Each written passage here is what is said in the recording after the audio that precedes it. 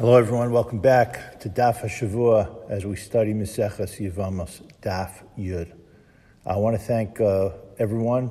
Fascinating comments on last week's shiur, especially the Chavos Yair. And it was a good point out. I should have noticed that Chavos Yair is mentioned in last week's parsha. I was listening to a shiur that Rav Shechter gave, actually a discussion Rav Shechter had with a colleague of mine, Rabbi Lenny Matanki of Chicago. And Rabbi Matanki was asking Rav Shechter for some recollections of the Rav. And he pointed out that when Rav Shechter was in the Rav shiur for 10 years, at some point, Rav Shechter asked a kasha from a Tosfos, from a different Gemara. And it seemed like the Rav insulted him. He used the Yiddish expression that when you're 100 years old, you should be able to explain that Tosfos. Happened to be that Rav Shechter spoke to Rav Aaron Lichtenstein, and they both felt that it was a good kasha, but the Rav wasn't interested at that point in dealing with kashas. But the way that Rav Shechter, years later, looks back on that incident is what a bracha my Rebbe gave me, that I should live to 100 years. So this ties back into last week, and when a Rebbe corrects a Talmud or gives him musar, if the Talmud is willing to receive it in a positive way, we could turn what may seem on the surface, chas v'shalom, like a klola, into a bracha. I want to deal today with a very, very important sugya. In Maseches Yevamos, it explains a lot of what's happened even on Daf Tes and Daf Yud, and in the future of Maseches Yevamos, it relates to ksubas, to kiddushin, and has halacha l'masa applications. I'm going to be a little bit long-winded to get you and to get us to the point that I want to focus on, but I think it's important to do some foundational work. One of the shortcuts, I wouldn't call it a shortcut, but one of the ways that could help you if you're not following inside, as I'm giving this shiur, is to take a note, to look at the Rambam, Hilchos Ishus, Perek Aleph, as well as Perek Dalet. Aside from what we learn in the Rambam in Yevamos, a lot of ishus. Ishus is a general description for halachic marriage that exists. We've discussed that before with the different stages, kiddushin, how before Matan Torah there was no kiddushin, there was just what we would call today nisuin. Now there's kiddushin. There's actually even an earlier stage called shidduchin, which has some halachic status as well. In Perek Aleph of the Rambam's Hilchos Ishus, he discusses three different categories of what we will call prohibited relationships and relations. And he actually defines the categories. What the Rambam says in Perek Aleph, Halacha Vav. What he says in Perek Aleph, Halacha. Let me give you the exact halacha here. I apologize. Halacha Hey. Kol she'asa biyasa batorah v'chayiv al biyasa karas. If there's a prohibition of a relationship in the Torah where there's an isser karas, heim amuros b'parshas achrimos, hein nikros arayos, as we've discussed this before. V'chol achas mehen nikros ever. They're all called an erva. And then he gives an example. Aim achos bas v'chayotze bahen. Remember that in Maseches Yevamos, an eishes ach would be one of those categories, if not for the special halacha. And then when it comes to halacha vav, here's the second category. V'yesh nashim acheros, there are other women, shehin asuros mipia kabbalah, who are prohibited. We'll call it based on the oral tradition. That will be our definition of Divrei Kabbalah for now. V'isura mid-Divrei Sofrim. Whether Divrei Sofrim means an Isur D'Oraisa, a strong Isur D'Rabbanan, it's not the same as something that's spelled out explicitly in the Torah. So we're going to refer to it as a D'Rabbanan, Divrei Sofrim. V'hein hanikros, and these are called shnios. These are secondary prohibitions. These women are considered prohibitions of a secondary nature. And then the Rambam goes on to list 20 such women. Now, some of these women you may think should be in the first list, but they're not, because they're not spelled out in the Torah. And he gives some examples. We'll go through a couple. Aim imo, a maternal grandmother. Kalas bito bilvad. I'm jumping down later on. There are many different ones that you'll find on this list. The mother of a person's maternal grandfather, a person's paternal grandmother, the wife of his father's maternal brother. You could look at the list. That's category 2. And then you get to a third category. Kol she'asar biyasa b'Torah, where the Torah says that the biyah is prohibited. So it sounds like we're going back to arayos. V'lo chiev alav kares, but there's no kares in these situations. Hein hanigran isurei lavin. These are referred to as isurei lavin. I'm spending a lot of time on this because this is foundational. And it ties into our sugya with the position of Rabbi Akiva that isurei lavin would not even be kiddushin, which is not the way that we paskin, as we're about to explain. Va'od nikrayin isurei kedusha. You'll see them sometimes referred to also as isurei kedusha. You see how careful the Rambam is to get us to understand our categories. V'tishahin, and there are 9. We'll spend today we'll spend some time on some of these categories. He begins with one that is not relevant to us today, Almana l'Kohen Gadol. But then we have something that is very practical, Gerusha, I'm skipping some terms, l'Kohen Hedya. Talks about Mamzeres, Leven Yisrael, other categories as well.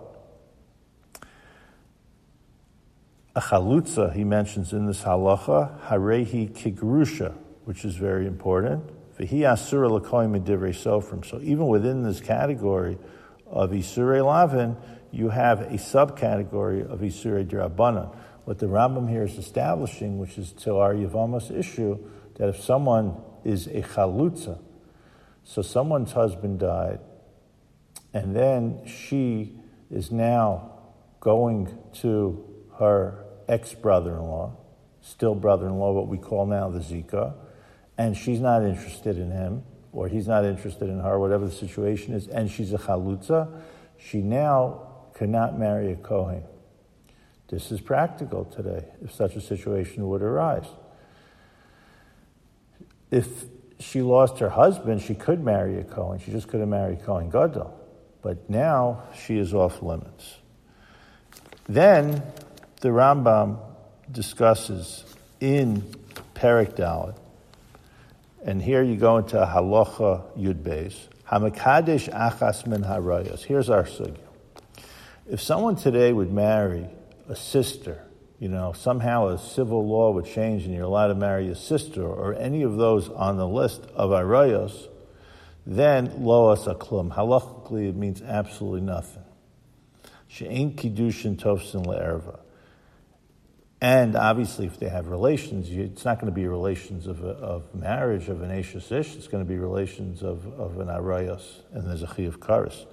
The Rambam in Halacha Yud Beis says chutz min hanida, because as we pointed out, and a few of you were a little bit surprised by this, nida is in the category of arayos, but a man, when he marries a woman and she's a nida at that point, we're not talking about if he has relations with her and there's a chiyuv kares, the kiddushin is 100% okay. In fact, the Rambam goes out of his way to remind us of this. Harezo mikudeshes kiddushin gemurin. It's 100% kiddushin. Even though they can't have relations at their time. Fascinating discussion in halacha. What happens today if a woman is a nida at her wedding, chupas nida? They're not allowed to have yichud, because one cannot have yichud with someone until they've had relations. So the Masada kiddushin, hopefully, aside from the Chassan and Kala, are the only ones aware of it. Now comes the Halacha Yud Dalet. Let's say you get to the Shnios. We're in Perek Dalet, Halacha Yud Dalet. Hamakadesh achas min hashnios. Remember the grandmother situation? Not spelled out as one of the arayos. These situations, Isurin Lavin, the Kiddushin would be Tofes, which means, incredibly, that the Kiddushin is Tofes, and technically, according to Halacha, they could stay married. There's going to be a lava associated with it. If they end up having a child in these shniyot situations, the child is going to have a special category, especially if it's a Kohen. And even if it's not a Kohen, the kid wouldn't be able to marry a Kohen, a Cholo. Now, within Halacha Yudal, the Rambam introduces the Yevamos issue. That's why I'm mentioning it. Nistapek l'chacham imakidushin tosim b'Yevama k'shar chayav elavin. What he's discussing here is what happens if a woman has that zika to the brother-in-law, and then she doesn't do chalitza, she goes and marries someone else. That has a question if the kiddushin is tofes or not. It's actually a safek kiddushin. Incredible situation. Then the Rambam goes on to discuss the situation where you have a Kohen who marries a Grusha. Let's just keep it at that. In these situations, although there is a lav, the kiddushin is tofes. So to read the language of the Rambam, hamakadesh achas min hashnios. Remember, Perek Dalet Halacha Yud. I'm going to show this to you in the Shulchan Aruch as well. Hamakadesh achas min hashnios o meisure lavin o meisure aseh. We're not dealing with Isur and Aseh right now. Then harezo mikudeshes kiddushin gimurin. Same language that when a man marries a nida, that the kiddushin is 100% okay. Now this is very important because this happens halacha l'maisa. Halacha l'maisa, a kohen ends up marrying a grusha. It's a lav. There's a los aseh. But the marriage is valid. And it seems somewhat paradoxical. Why couldn't the Torah just say the marriage is not valid? That is the position of Rabbi Akiva. Because according to Rabbi Akiva that we saw in Daf Tes as well as today, you can't have a situation, Kiddushin cannot grab hold of a prohibited relationship. But that's not how the Chachamim hold. It's not how we paskin. But we don't say a Kohen can marry a Grusha. It's just that if they do get married, there's a lav. A Masada Kedushin is not chas v'shalom allowed to do such a situation. Now, before we get through some of the cases, I want to do some of the halachas further inside. I've had a deal, every rabbi who's been around a certain amount of time has had a deal with the tragic situation. And the first thing you try to do, if the Kohen and the Grusha already have, let's put it in quotes, fallen in love, and it's very painful, is you try to say that maybe the Kohen is really not a Kohen. I addressed a situation in the past, a number of situations, spoke to one of the great Gedolim, said the first thing you do is you take a trip to a cemetery and you want to see if this Kohen, so-called Kohen, his father, his grandfather, let's go back a couple of generations, as far back as you could go, is there the hands of a Kohen on the Matzeva? If it's there, there's nothing to talk about, more or less. How a Matzeva could give Eidus would be a long discussion. If it's not there, it's not going to mean that he's not a Kohen, but it would raise certain questions. One of the issues that we have to deal with today, again, I'm not going to go through every practical case, is how do we establish the yichus of a Kohen, especially if we have people who have not been observant in the past, if the Kohen's a Baal Tshuva. Nothing against his father, his grandfather, his great-grandfather, if they were not religious, but they don't necessarily have the ability, halachically, to give edus on their yichus. So this sometimes could end up helping. Another strategy would be, if we find out that he is a Kohen, the Matzeva is there with the hands, then maybe we could try to say that his original wedding was not a wedding. Maybe there weren't Eidim. Maybe there weren't Kasha Eidus. It's very hard in these situations to ever retroactively knock out the kahuna. And this is if you do some searching into Google, I'm sure you'll see historically these have been major controversies in Eretz Yisrael and in Chutz La'aretz as well. Major controversies, because what ends up happening if one rabbi, especially if he's on the fringes of acceptance allows either this person to renounce his status of being a Kohen or to say that halachically he's not a Kohen, or more likely they try to find some type of chisaron, some type of weakness in the Kiddusha. You need a Gadol Batorah, a Rav Moshe Feinstein, a Gadol that we have today. I could start naming them, but I don't want to. Anything less than that, you're going to be major situations, and we're putting future generations into risk. Unfortunately, also the risk of this beautiful couple not being able to marry, which is tremendous pain and requires Mesiras Nefesh. This pops out anytime I see the machlokas of whether an Isur Lav is considered to be a Kedushin Tofes. You see, amazingly, and we're not picking sides here because we're Bali Messiah, we follow the Masorah. If the Isurei Lavin would have been put into the same category as the Isurei Karas, we probably wouldn't be having such controversies because people know the marriage is technically a marriage. Another practical situation that Rabbanim have to deal with in this realm, and coming back to our daf in this question about Isurei Lavin, we know that a Kohen is not allowed to marry a Grusha. That Grusha includes his own wife, which means Ruvain HaKohen marries Sarah, and the marriage doesn't work out, they get divorced. Sarah could go marry anyone who she wants, unless, of course, it's a Kohen. Ruvain could marry someone else, assuming that she fits into the status of a person that a Kohen's allowed to marry. A Kohen could be married more than one time, but he absolutely cannot marry his ex-wife. No way.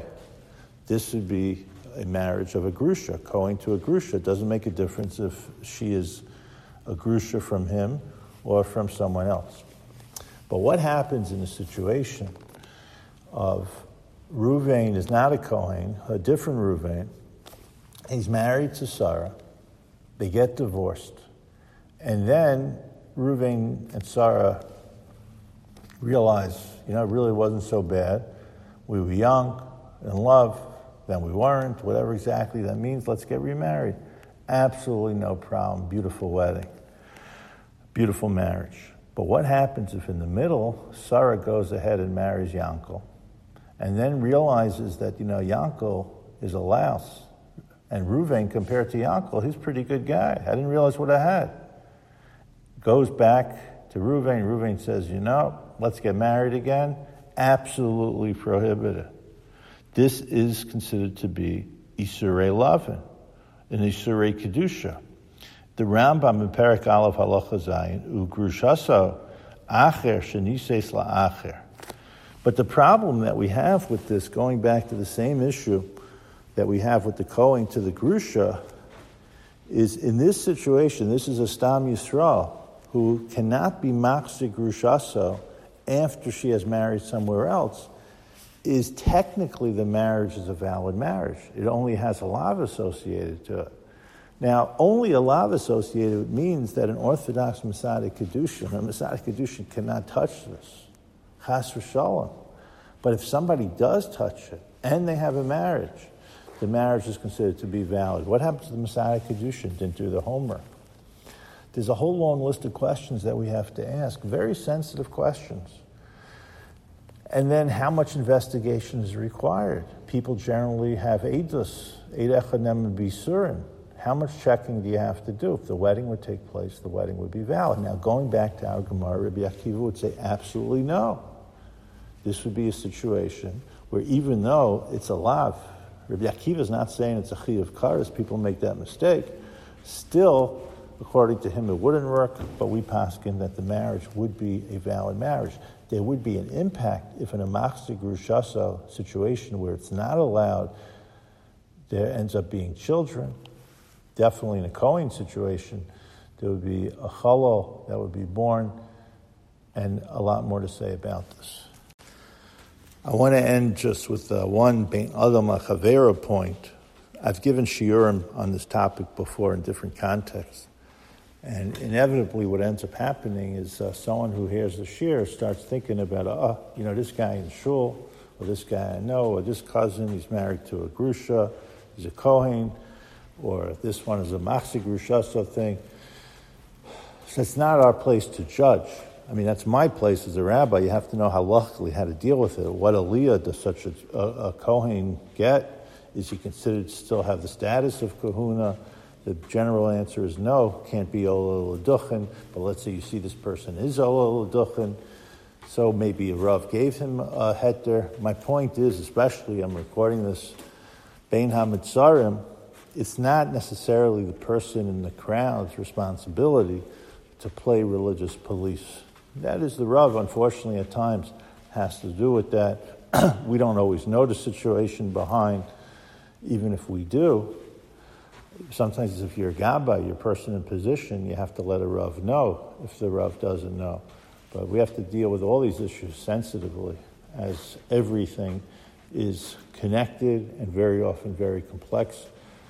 I didn't get to do as much as I wanted, but I gave you a lot to think about. You should have a great week of learning. Thank you.